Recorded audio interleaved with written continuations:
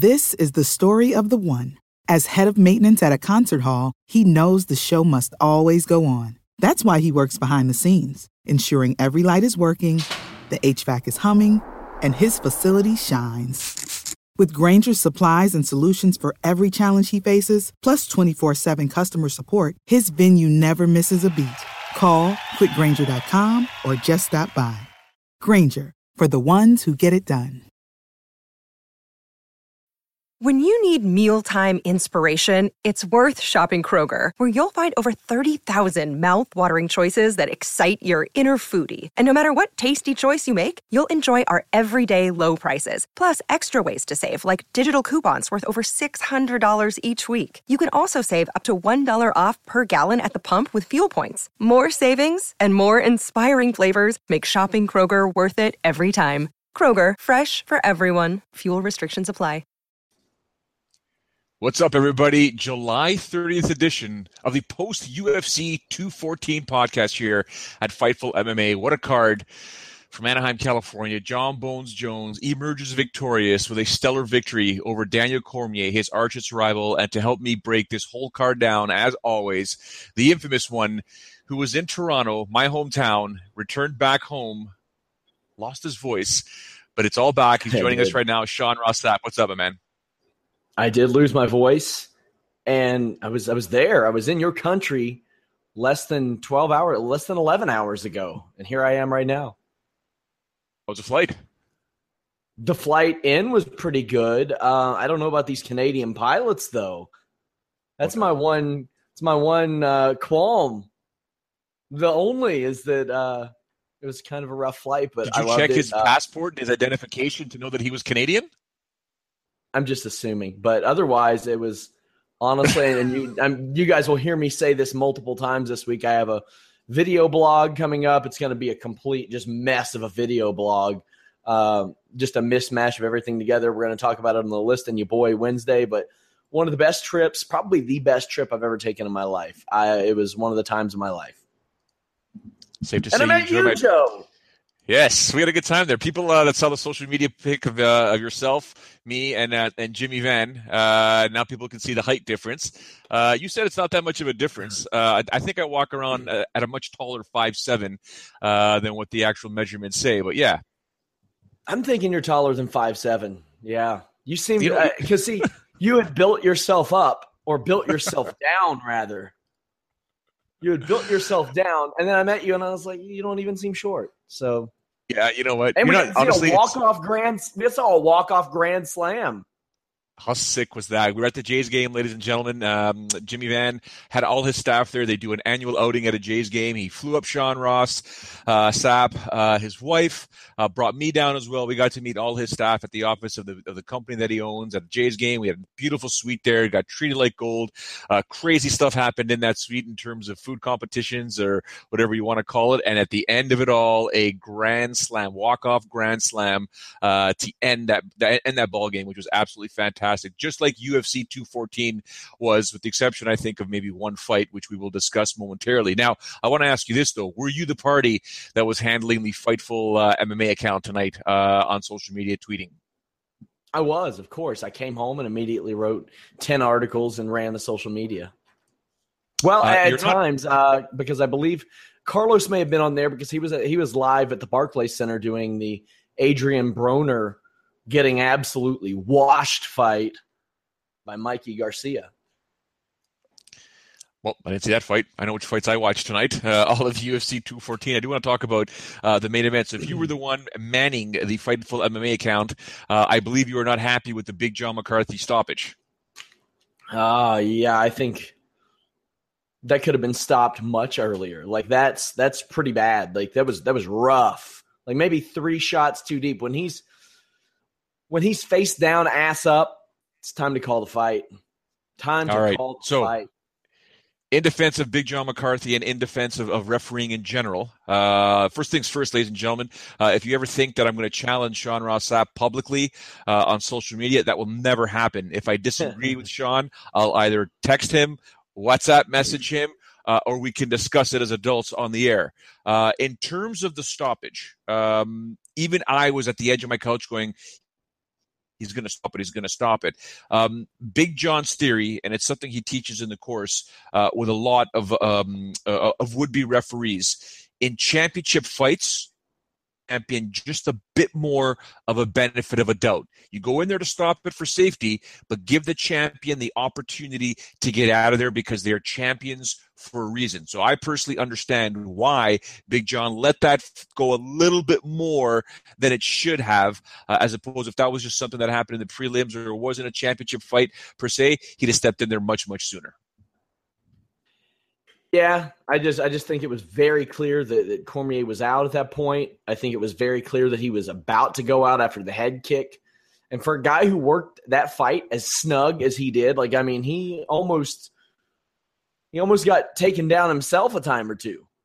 Those guys are moving fast. Oh, yeah. Jones has never looked bigger. He looked humongous.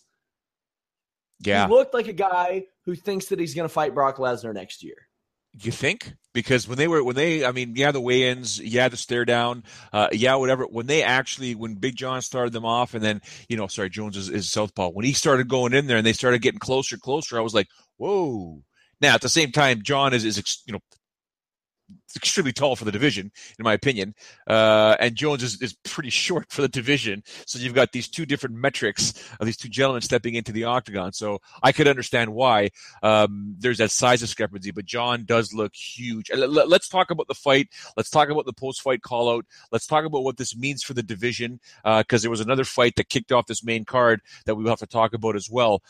Jon Jones defeats Daniel Cormier.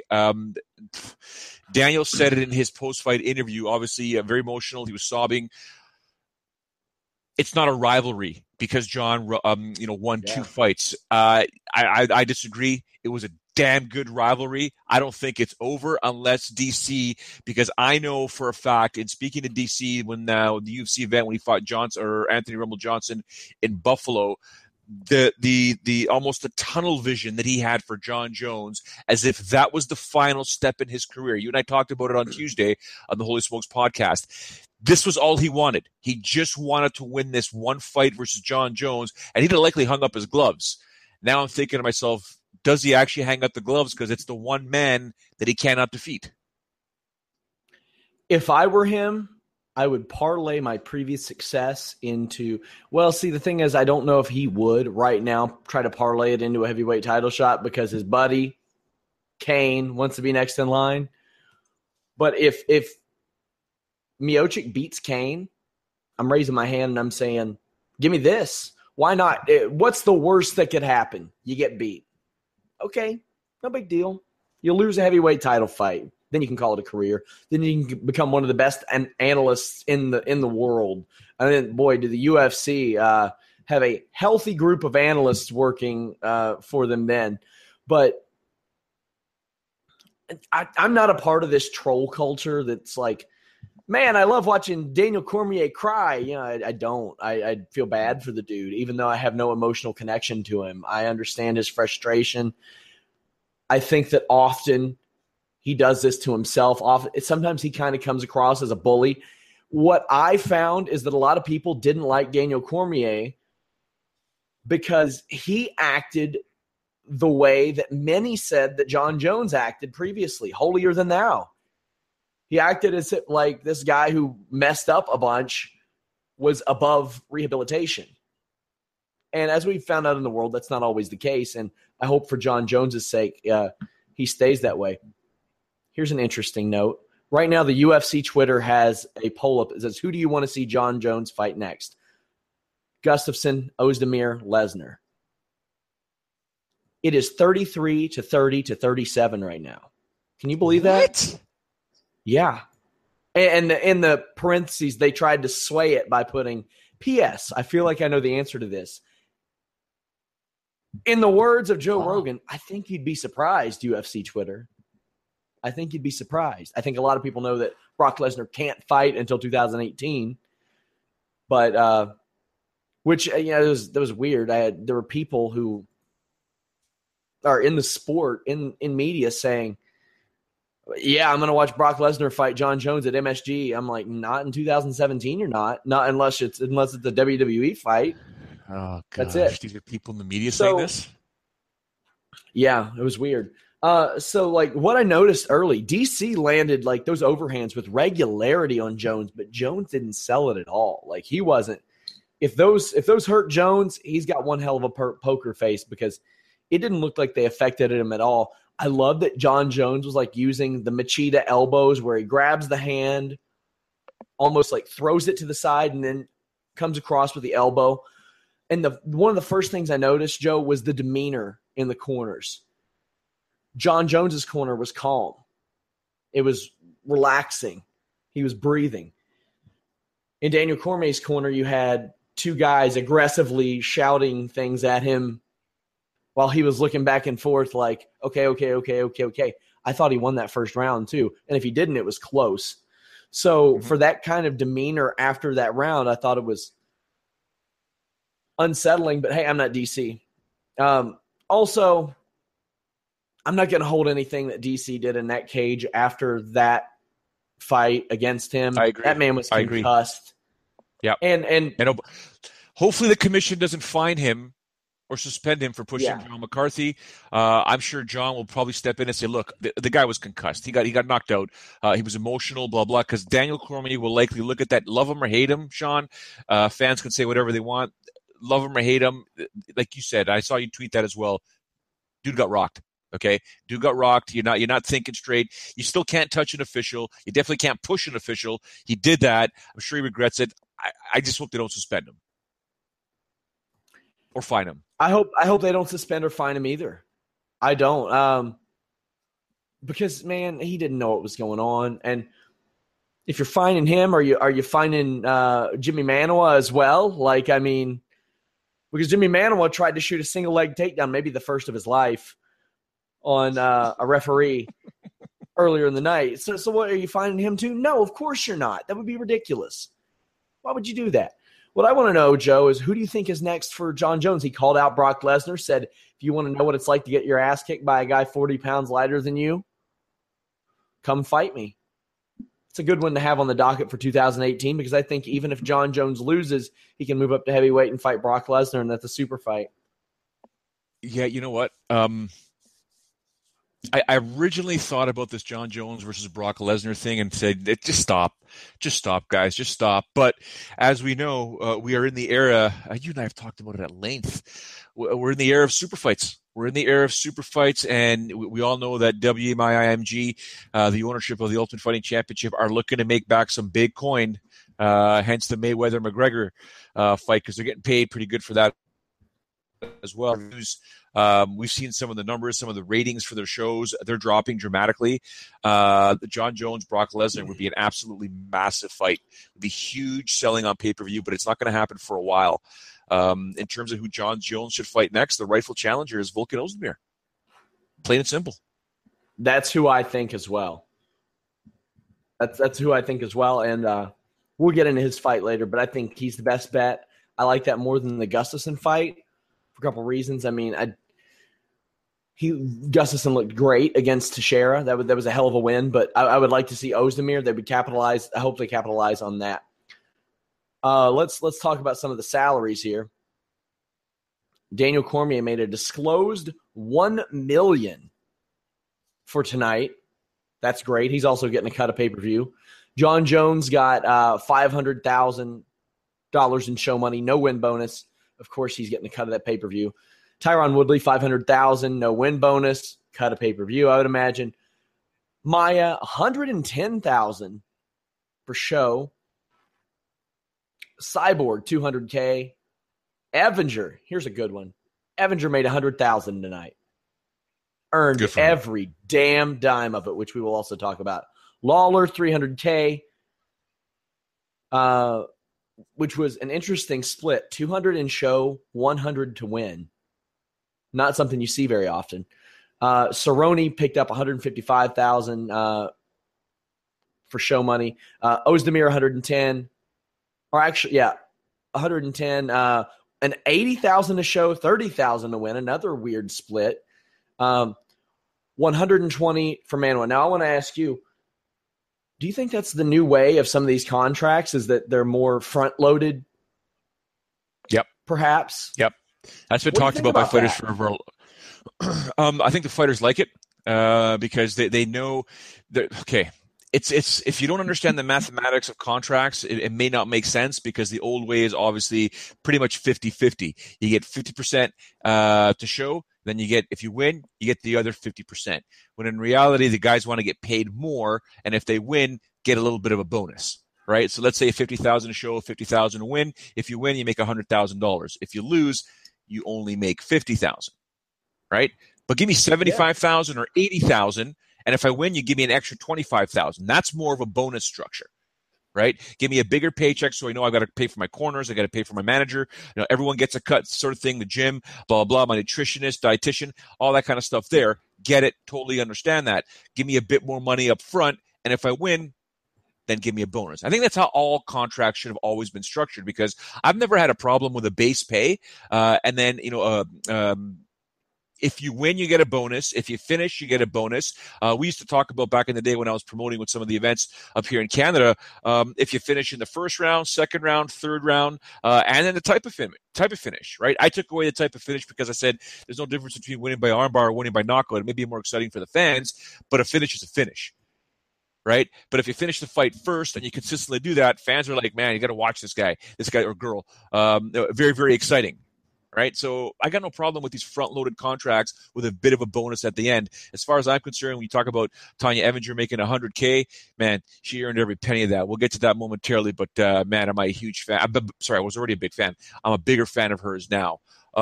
Anything you want to close off on with the John Jones and DC scenario? Yeah, we were going to have updates from the press conference throughout this. That way you don't have to sit between those weird 10-minute wait periods. But yeah, any additional information that comes in, we'll address it. We'll be a little bit all over the place there. I would be willing to bet that the first two rounds of that Jones-Cormier fight had more strikes thrown than the entire Woodley-Maia fight. I understand why Woodley had to fight this way, and he had to against Thompson both times. But, I kind of feel for him, but I kind of don't. He's like, they don't market me. They don't market me. They don't market me. It's hard to market that. It is. And it's as much his – I don't want to say it's as much his fault. The stylistic matchup facilitates this type of fight. Like, I know that a lot of people thought that he would step in there and dead Damian Maia with a punch and stuff, but Damian Maia's a tough dude. You all remember that Anderson Silva didn't do that to Damian Maia? We're talking prime Anderson Silva, 15 pounds heavier, who fought at light heavyweight, didn't KO Damian Maia. So I don't know why. I know a lot of people were expecting Damian Maia, because he's older and stuff, to do that. I still think Damian Maia can win fights until he's 45. But he'll have trouble against the tip top. This was not a good fight. The least strikes in UFC history in a 5-round fight. I thought that Maia really just should have said screw it and threw some strikes with Woodley's hands that low. Like, what's the worst that can happen? You get finished. Okay, you were losing the fight. You were down like 4 rounds to none anyway. But Woodley had to keep his hands that low because of the relentless shots of Damian Maia. And I was very impressed because Woodley corrected the issue that I mentioned on the podcast, Joe, where he likes to rest a little bit after stuffing takedown attempts because Maia did not give him time to do so. I was thinking as I was watching this fight, because it takes me back to a fight that when I was with the UCC back in the day, I think it was Jason Black versus John Alessio. And it was a very difficult fight to score because one guy was just constantly aggressive and the other guy was solely counterfighting or counterpunching or countering what his opponent was doing to him. And we got into, I remember, a very in-depth conversation as to, well, who's really winning that fight? Because really it seems like one guy is fighting. One guy is making an attempt to make it a fight. And then the argument back and forth was, well, one guy's more of a grappler. You got to be careful with the grappler because if he overcommits, and that's what Tyron Woodley was saying after the fight in his post-fight interview. To me, it was, I found it difficult watching the fight, not because many people thought it was boring. It wasn't an exciting fight. Let's not kid ourselves. But it was like Damian Maia was the one technically trying to fight, whereas Tyron Woodley was more or less, you're going to do that, I'm going to do this. You're going to do that. He was more reaction to every action that Damian Maia was doing. So when it comes down to, but then again, now we're starting to look at damage, right? So if you try to take me down 17 times, but I hit you in the face 4 times and your face is a complete mess, who won the fight? Yeah. Right? That's one of those things. So Tyron Woodley, in my opinion, is not going to be marketed by the UFC after seeing that. Like, how do you, like, what do you take in that fight? You got to get your editors, as an example, to go through 25 minutes of fighting and find the 4 significant strikes that were landed, or 7 significant strikes that were landed, whatever, like real significant strikes that you saw Damian Maia sort of fall back or sort of like, oh, wow, he got rocked right there. You know, you're a world champion. In 25 minutes, you should be destroying your opponents, technically speaking.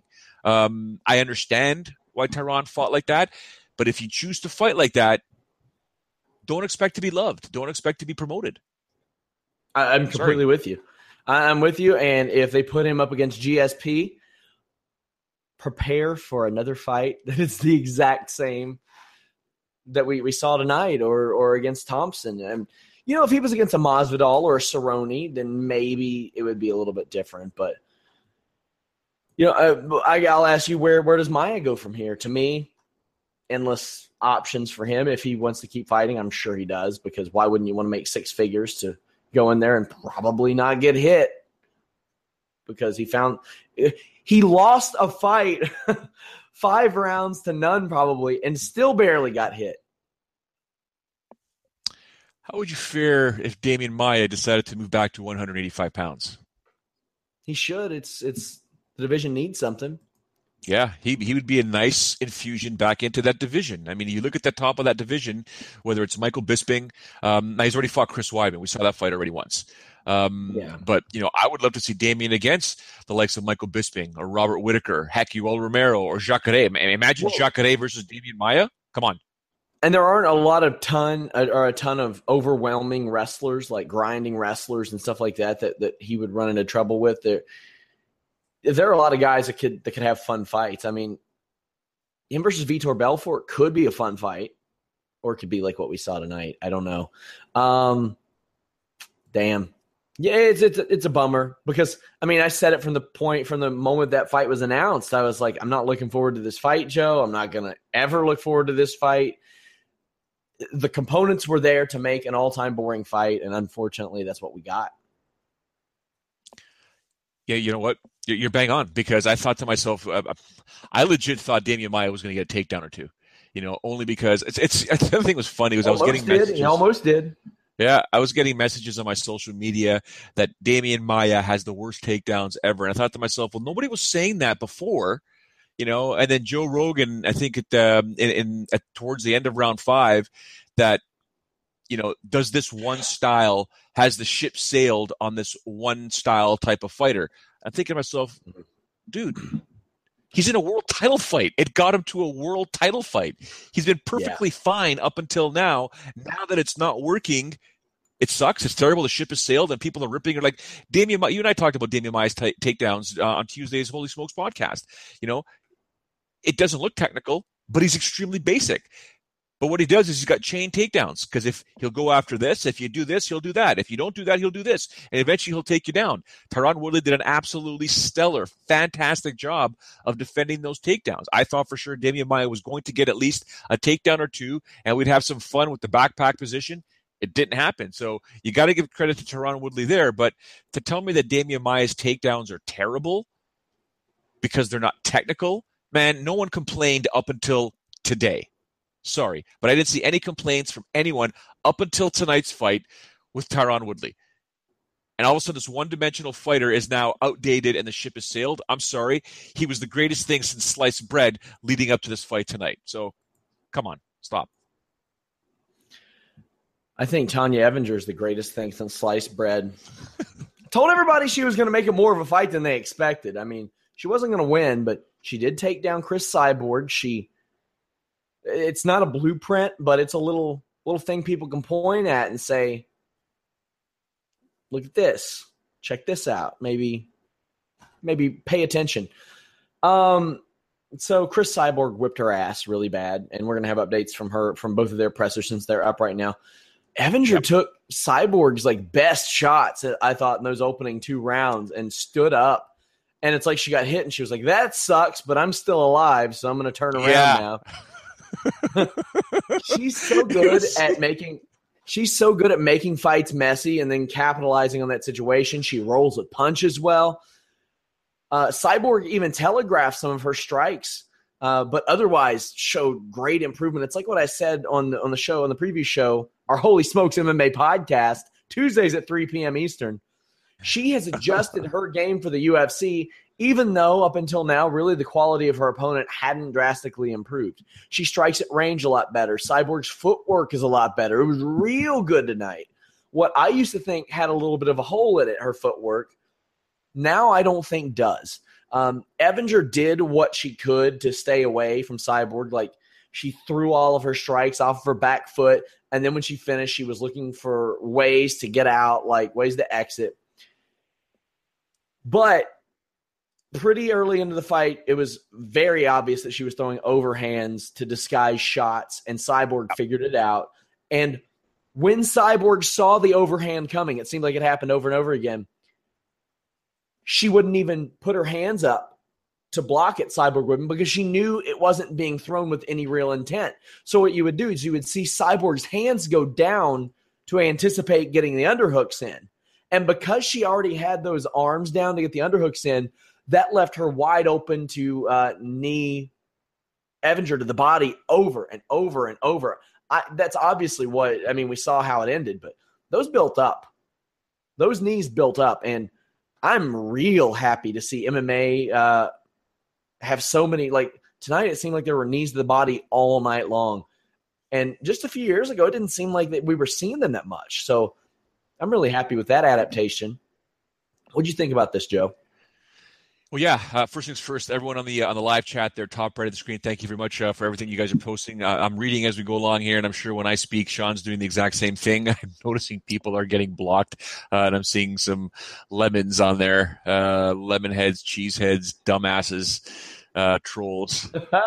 It is what it is. You guys can say it and do whatever you want. You can take shots at me if you like. Here's a fun story. I went into the office, Jimmy Van's office this week, and I learned that one of the people in the office I had busted a mom joke on in our chat at one point. Oh no! No, he took it great. He thought it was hilarious. It's awesome. The kind of people we work with, Joe. Yes. In terms of the Cyborg Evinger fight, yeah, I mean, Evinger was just something else. I mean, I always find it kind of strange, having been around the fight game for so long, watching somebody fight and lose, and I'm more happy with their performance than I am with the person who emerges victorious, if that makes any sense. Because Cyborg, I was actually going back and forth with a friend of mine who's out in Vancouver, a cameraman for Sportsnet. We were just going back and forth, and he was kind of upset about the Cowboy Cerrone Robbie Lawler fight. Not upset, just kind of like talking. We'll talk about that in a second as well.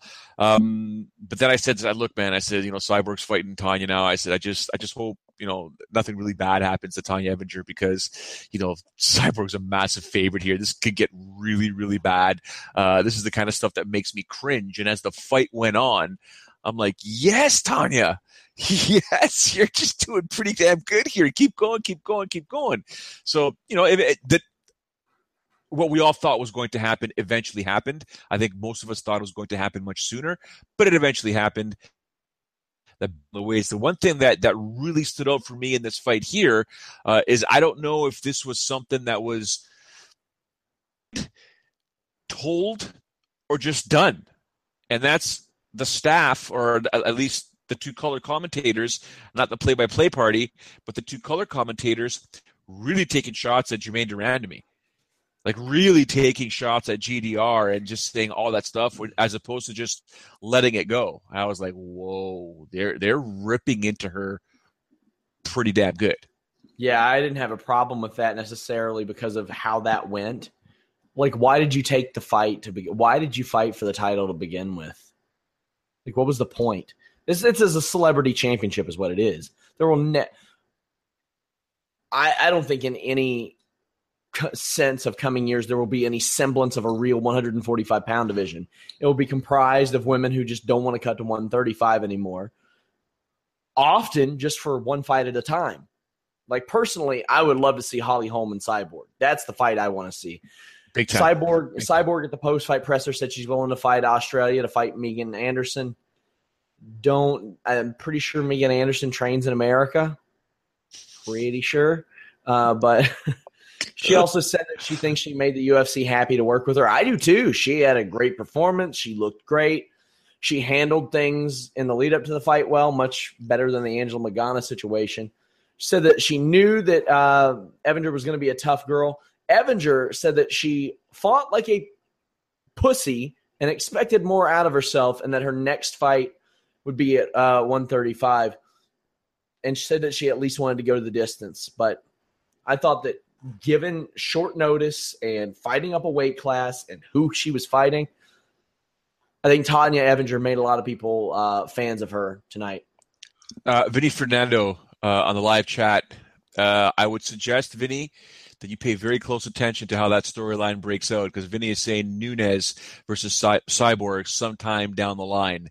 My answer is yes. I think that is going to happen down the line. But first, let's see what happens if we can get Holly Holm in there versus Cyborg and see what happens with Amanda Nunes. But that is definitely a fight. Those two Brazilians going at it would be a fantastic fight. I don't know what the cardio would be like for those two. But for now, Amanda's got to deal with Shevchenko in Edmonton.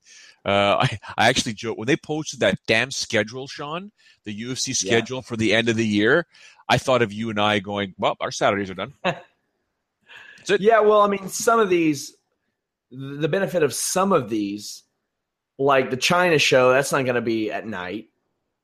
Yeah, we know that ain't going to be at night. The Australia. Save big on your Memorial Day barbecue, all in the Kroger app. Get 3-pound rolls of juicy 80% lean ground beef for $3.49 a pound with a digital coupon. Then get select varieties of flavorful Powerade, Body Armor Super Drink, or Arizona tea for 77 cents each, all with your card. Shop these deals at your local Kroger today, or tap the screen now to download the Kroger app to save big today. Kroger, fresh for everyone.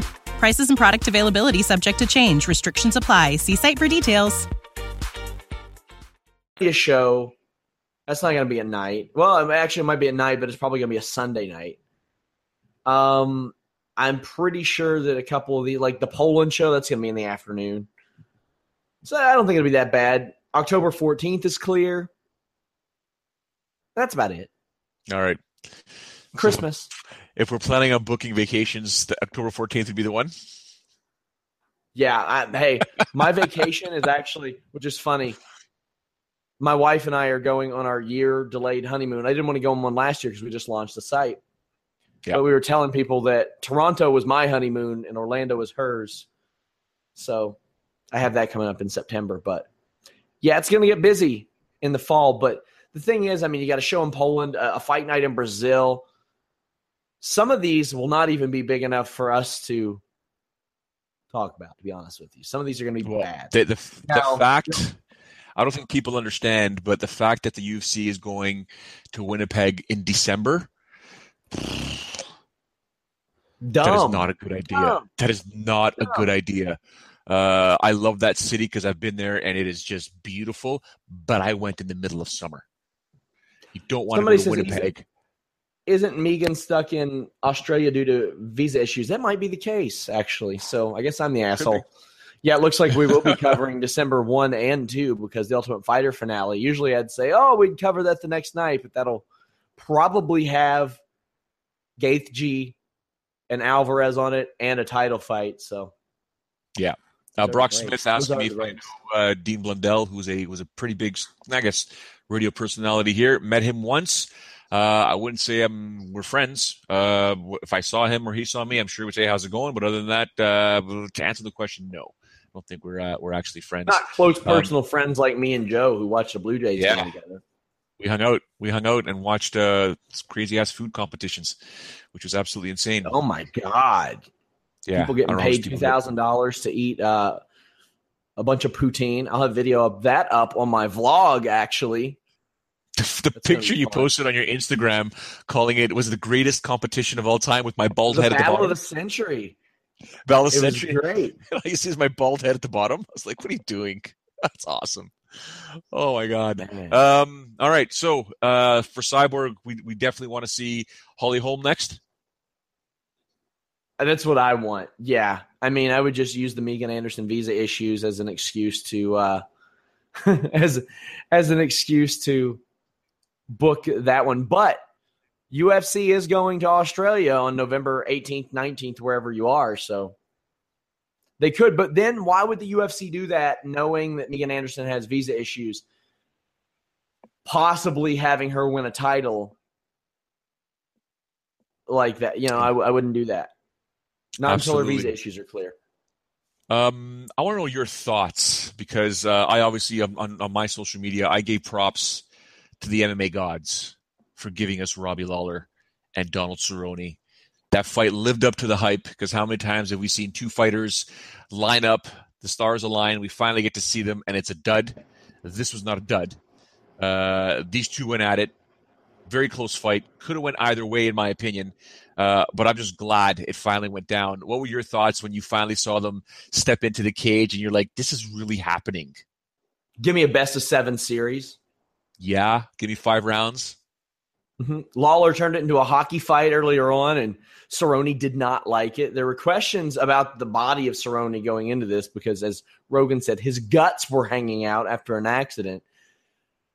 I thought that Cerrone worked elbows really well. He does that so well, especially when his opponents cover up. He likes to push back and then at range, like throw upward elbows and throw elbows around the defense. Him faking the takedown in round 2 opened things up a little bit more for him. I think a lot more for him, to the point to where I'm questioning, should that have been a 10-8 round given the new scoring? Robbie Lawler landed 3 strikes in that round. Donald Cerrone landed, I think, over 20. So that one was, you know, with me, they're supposed to be a little more liberal there. The interesting thing about this fight, Joe, is that Lawler's first minute almost won him that fight, but I thought almost lost him the fight too because of how he performed for the 9 minutes that followed. Yeah, it's an interesting take, and that's what my friend and I were talking about via text. He's like, he thinks that Donald Cerrone's, or he thought that Donald Cerrone's first round and control of Robbie Lawler did more to win that round. And I said, no, that's not how it works. You have to try and win the fight. So what Robbie Lawler did in the first minute or so, what you call a hockey fight, did much more to try and win the fight than getting a takedown and not able to even attempt a submission per se. Position and body control is not ending a fight. That is something you look at after effective striking, effective grappling. Okay, the effective striking is always first, effective grappling is second, and then cagemanship, ringmanship, whatever you want to call it, that is looked at afterwards. So Robbie Lawler did pretty damn good there. But we all know that Robbie Lawler at times as the fight goes on may slow down. Although it's not a 25-minute fight, it was a 15-minute fight. Robbie, I remember I think it was Johnny Hendricks that told me, he said, go back and watch Robbie's fights. He goes, you're going to see a couple of things in many of his fights. You'll see Robbie, if you take the 5 minutes of a round, you'll see him go from about a minute and a half. He'll peak up, he will cruise, he will drop, and then as the round comes to an end, he'll peak up again. And that's psychology in the judge's eyes. I said, you know what, that's a genius move, because I know other fighters, Canadian fighters that do that, where they'll win the round early, be okay, sort of coast midway through the round, and as the round comes to an end, explode again to go back into the judge's eyes and say, yep, that guy won the round, or that girl won the round. Robbie Lawler apparently has a penchant for doing that. So we saw him do it in the opening round here, but like you said, as the fight went on, it did affect him. He did lose round number 2. I also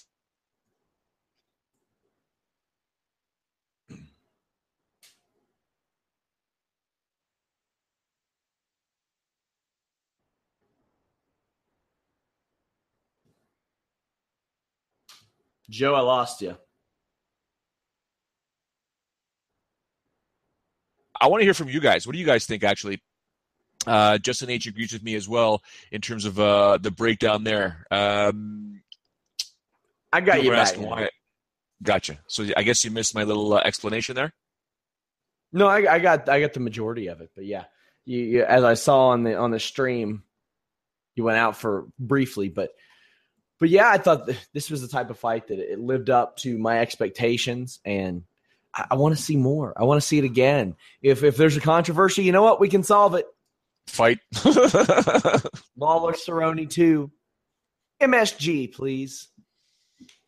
Yeah. Do you think the fight lived up to the hype, though? Because I think it did. I mean, were we expecting more fireworks? You could make that case, but these are two crazy-ass dudes, man. I think it lived up to the hype. Yeah, I do, too. One thing to note, Robbie Lawler has, I think, one finish within 3 rounds in the last 4 years. In the 4 years before that, now keep in mind, he was losing a lot before that. He had 4. So with age, we're seeing some of that power go away. Which with is Robbie weird Lawler. because speed goes away before power. Yeah, I think they're both going away for him. I do. I mean, but he made the fight his fight, and I mean, I don't think he's a bad fighter or anything. I just think that the speed's going, the power's going. It's just unfortunately the way it is, but he's still putting on good fights and he's still winning fights. So sure. Speaking of guys that are winning fights, Sean Ross Sapp, I'm at Titan FC. They're off to the weigh-ins. They're going to that beautiful yacht to weigh in, and I get the call. Hey, man, the card changed. I said, why did the card change? We lost our co-main event. We lost our heavyweight fight. What do you mean? What happened? Well, Volkan Ozdemir got called to the UFC. Okay. He goes, and I get told, just be ready when he's going to come on the broadcast tomorrow, and he'll join you and Kamaru Usman, and you can ask him about the fight. He's fighting OSP. Don't tell anybody. Okay. We'll break it on the show. No problem. Okay. Sitting there, me, Kamaru Usman, Volkan Ozdemir, and I'm literally looking at Volkan. I'm like, dude, you got 2.5 weeks to make 205 pounds. I think it was less than 2.5 weeks, actually. But anyways, you got 2 weeks to make 205 pounds, and you're fighting OSP. And the look on his face was so stoic, so almost Gunnar Nelson-ish. Like, yeah, I'm fighting him, and, we're going to have a good fight. And I'm just like, dude, you're fighting OSP. You understand that? You're fighting OSP. You have never fought in the octagon. You never fought in the UFC. You're fighting OSP. Yeah, he's a tough fighter. Sometimes unpredictable. I'm like, this guy's he's so calm. Goes in there, beats OSP. And then you and I are like, oh, he's fighting Misha Cirkunov. It's going to be a tough fight, man. Yeah, but takes out Misha Cirkunov. In the first minute, I think it was damn early. And then, boom, he gets Jimmy Manuwa. And he takes out Jimmy Manuwa in 42 seconds.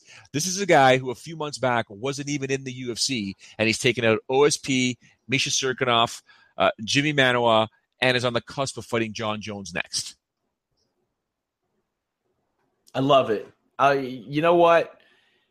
If Nikita Krylov, who was at least by the rankings overrated, is gone, and Rumble Johnson, who wasn't motivated, is gone, and who Dave Meltzer said that was at least 255 tonight at the event. And we get a motivated, young, hungry Volkan Ozdemir, I'll take it.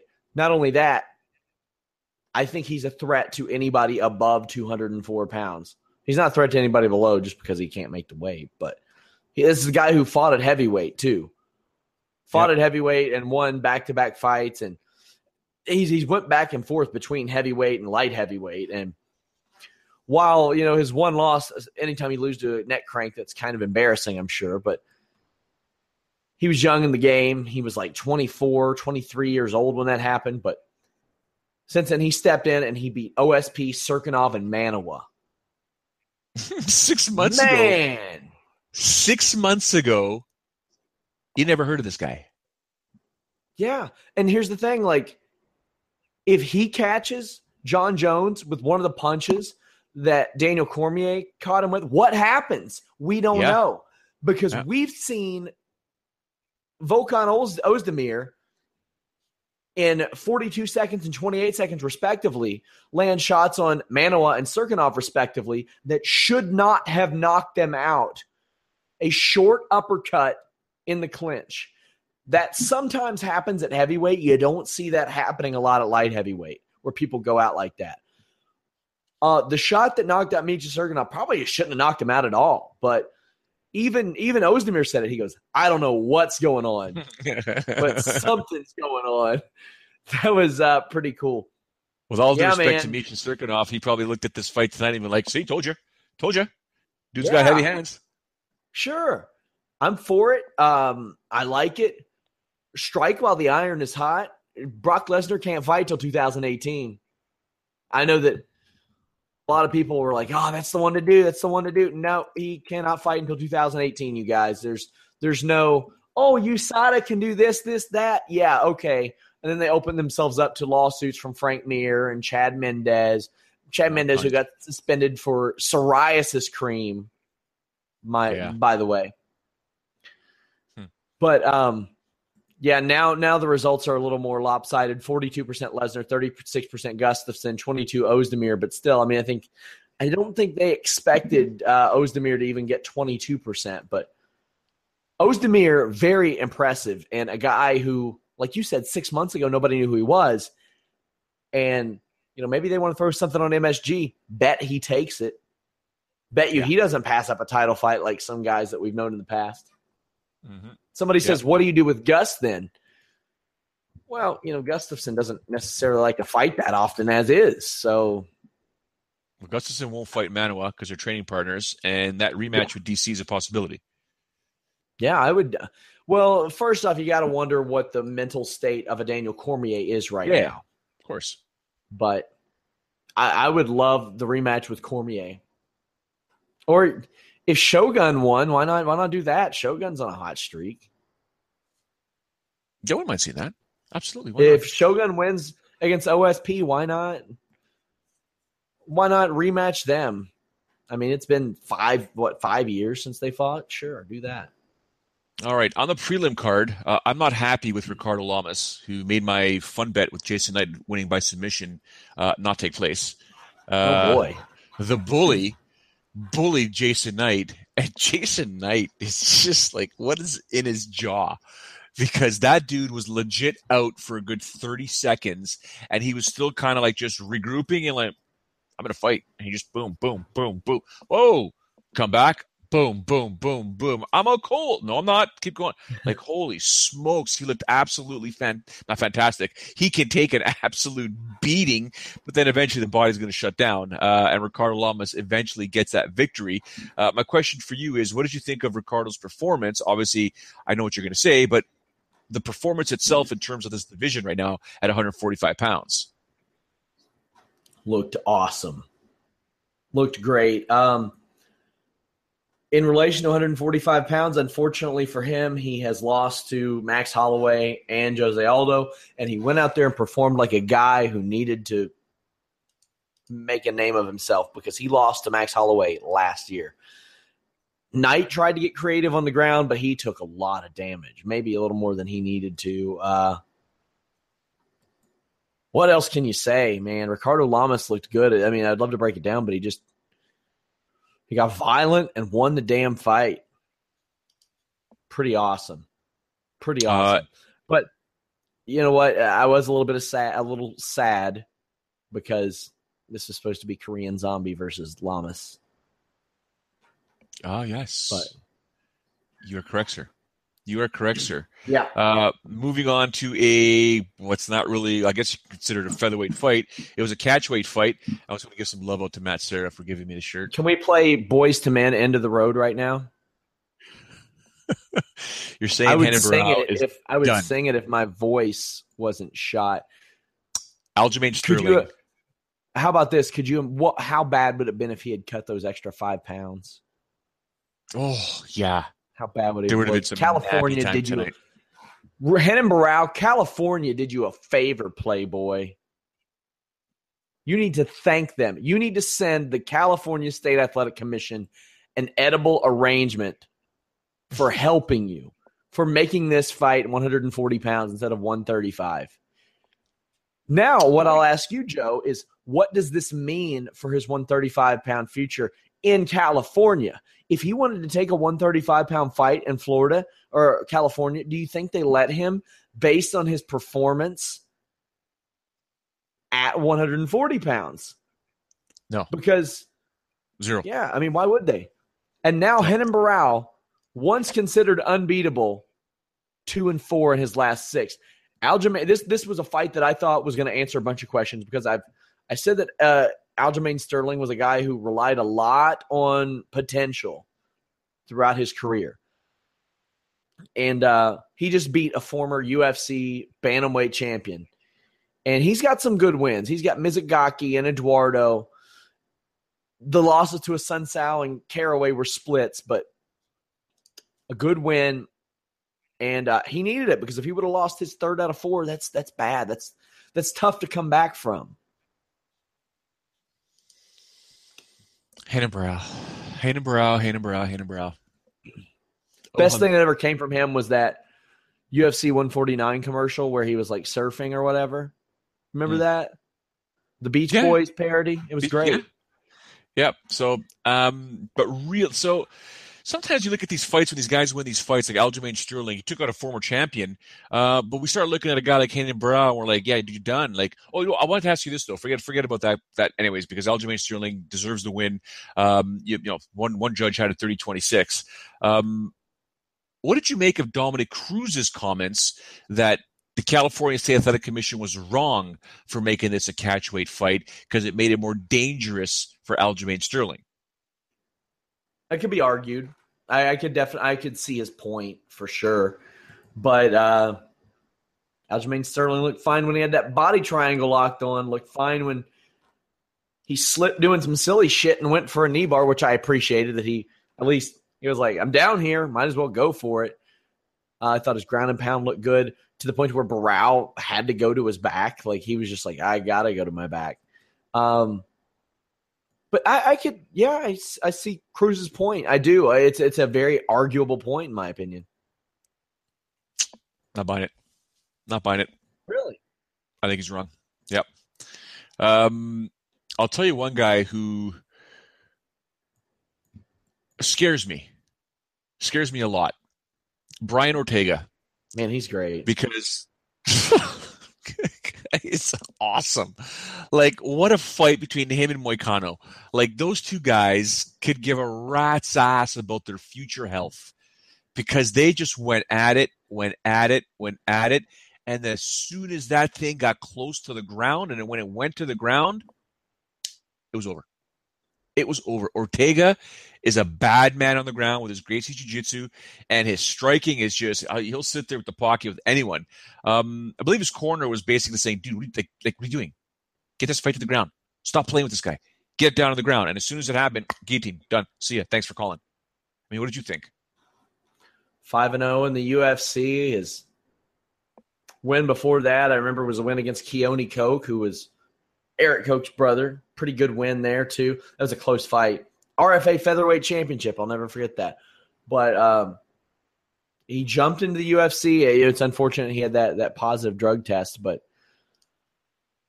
Brandao, Guida, and Renato back-to-back. Thiago Tavares before that. Like, he's fought some dudes that if he got beat by, you'd be like, that's forgivable.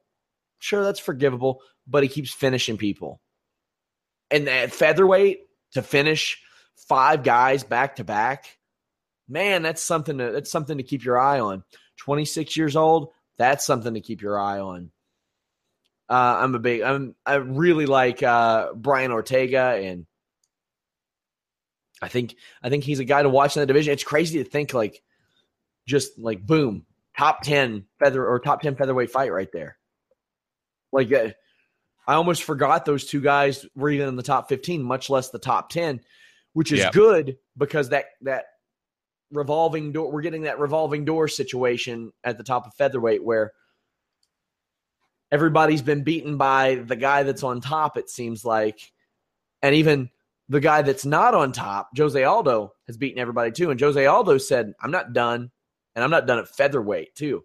So we need some more guys to either feed to these lions or to attack them and become the new King Lion. So, yeah, I'm looking forward to seeing who they match Ortega with up next. Although I'd like it to be Brian Caraway, but it's probably not going to happen. We can get into that. Well, that's at bantamweight. Ortega's at featherweight. Featherweight, yeah, sorry. Well, I mean, you're just as likely to get Brian Caraway to take a fight at featherweight as you are at bantamweight these days. So Yeah, very true. Calvin Kattar comes in there, takes out Andre Fili. Albu, so on the UFC, the Fight Pass prelim card, Alexandra Albu, it's just a monster with those takedowns. The way she just launches and yells and screams is absolutely fantastic. But Kailin Curran came back in that fight and just put on an absolute, just a beast of a turnaround. And looking at those two when the judges, or when Bruce Buffer was announcing the official decision, and you see Albu's face just completely mangled, and Curran just kind of like, come on, tell me it's me. Then Bruce announces that it's Albu, and you see Albu going, huh? Yeah, cool, I won, awesome. Yeah. What did you make of that one? I think she's 3-0 and she's in the UFC. That's what I think. All right then. And she fought a girl who is now 4-5 and is in the UFC. That's what I think, Joe. You know where those three of those wins came from? Tell me. A little place called Pacific Extreme Combat, which is straight duty. I'm pretty sure there's a woman watching our podcast right now that could have beaten the 3 women that Kailin Curran beat to get into the UFC. Gotcha. In Guam. Gotcha. In Guam. I put 0 stock in this fight. This is a World Series of Fighting prelim fight is what this is. Oh, my gosh. And World Series of Fighting doesn't even exist anymore. It's terrible. The one thing that, so as we mentioned on Tuesday's show, it was actually, no, we didn't mention it on Tuesday's show. You and I talked about it with Jimmy Van. Well, I mean, sorry to interrupt, but how quickly does Invicta sign Kailin Curran? That's already done. Yeah, I can confirm. You got fired? You were in the UFC? You breathed on the UFC building? What does the inside of the UFC Performance Institute look like? When can you start? Terrible. That's Invicta right now. Calling Terrible. the 4-5 Kailin Curran, 1-5 in the UFC. She's gonna co-main event a card this year probably for Invicta. I want to end this show off. Well, we can end it in a variety of different ways. I'm upset. I hope it's done. We talked about Josh Berkman should not be fighting anymore, and tonight was proof yet again. Drew Dober taking him out in just over 3 minutes with a knockout. It's done. They should not. I don't know why. The UFC, Berkman's family should be telling him not to fight. The UFC should not be giving him any more fights. I don't care if he's under contract. And the commission should start knowing better and be like, you know what, nah, dude, it's done. You're getting hurt, man. Unnecessary damage, but you got to get paid. I get it, but you're getting hurt. This is nasty, and it's what we predicted. That's what we predicted last week, and it's unfortunate. I know you know the dude, and even you put him in your fun bets thing. You're like, this is probably one to take. Drew Dober via TKO. Yeah. Tyron Woodley just said that on George St. Pierre. He said, if he doesn't fight me by default, I will be the best welterweight of all time. I saw that. He said that GSP doesn't want to fight him because he is a better version of GSP. Did I miss the boat on this? Yeah. Well, neither one of them had particularly exciting fights at times, but also, Maya said that Anderson Silva was the tougher title fight for him. Saw that. Yeah.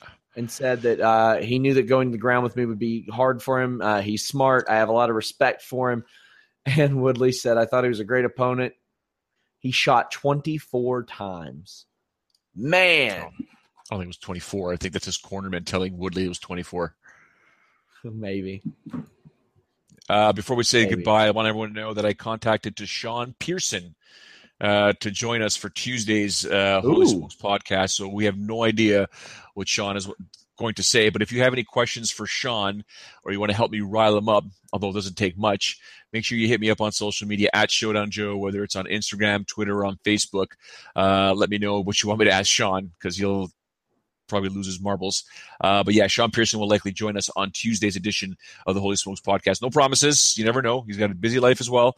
But we're going to try and get him on because he's very animated. And I want to get his thoughts on a whole bunch of things from this card and from what's happening. As we close off the show, what do you say, sir? Thought this was an awesome show overall. If you took that Woodley Maia fight, that was a bad idea to start with. And you just throw it out, you got a pretty awesome show here from start to finish. You guys are going to hear me talk about Toronto an awful lot this week. I had the time of my life. I can't say enough good things about Toronto and the city and the people that Joe, that we work with. I love those people. There wasn't a single person there that I could say anything bad about at this point. I had the time of my life this week, and thank you to my team, especially Alex, David, Carlos, for stepping up some of their duties in my absence. And I apologize that I will be doing that again in September when I go to Orlando. But hey, this was days 5 through 7 I've had off since Fightful started, so it happens. But overall, UFC 214, a good show. I'm going to finish watching this presser after this podcast. You all can go to FightfulPods.com. You all can go to Fightful.com. Use our forum to talk MMA, pro wrestling, boxing. Head over to Trig Tent, one of our beautiful sponsors for the best in politics. Some other people we're going to be talking about soon too, but Fightful.com, you guys. We got it all, my friends. Head over there. Maybe you've never checked out Fightful.com before and you've only visited us for podcasts, but we got all your MMA, boxing, and wrestling news. Carlos Toro puts together an awesome boxing newsletter every week that really educates me as I'm editing it. So, yeah, good times. Absolutely. Don't forget, every Tuesday, guys, girls, everyone on live chat, everyone tuned in right now and on Stitcher and on iTunes, the Holy Smokes podcast with yours truly and Sean Ross Sapp. Give him a follow at Sean Ross Sapp. Don't laugh at his Instagram posts. They're silly, but they're funny. My Instagram is legit. Legit dumb. No, it's legit. It's good. It's awesome. I laugh every time. It's so random. It's so random. It's just fantastic. But yeah, give Sean a follow at Sean Ross Sapp on all social media. Yours truly at Showdown Joe. And from my end at Fightful MMA. We want to thank everyone who tunes in all the time after a UFC event. We thank you very much. Thank you to those who join us on Tuesdays. Tell a friend, download it, like it. I don't care if it's 1 star, 5 stars, whatever you got to do. Thumbs up here on YouTube, on the Stitcher and on the iTunes side. Give us feedback, man. Let us know your thoughts. Give us some feedback. You want us to continue doing things, changing things. Let us know, man. We love the feedback, but at least take the time to rate us. We really appreciate it. Give us a thumbs up on the YouTube side. We sincerely appreciate it. Like I said, Sean Pearson will join us.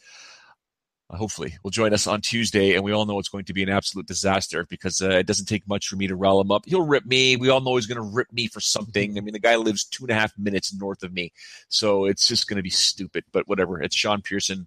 I love him. He's a great guy, but we thank all of you for joining in Tuesday, 3 p.m. Eastern, Holy Smokes podcast. But for now, we say thank you for joining us, and we do say ciao for now.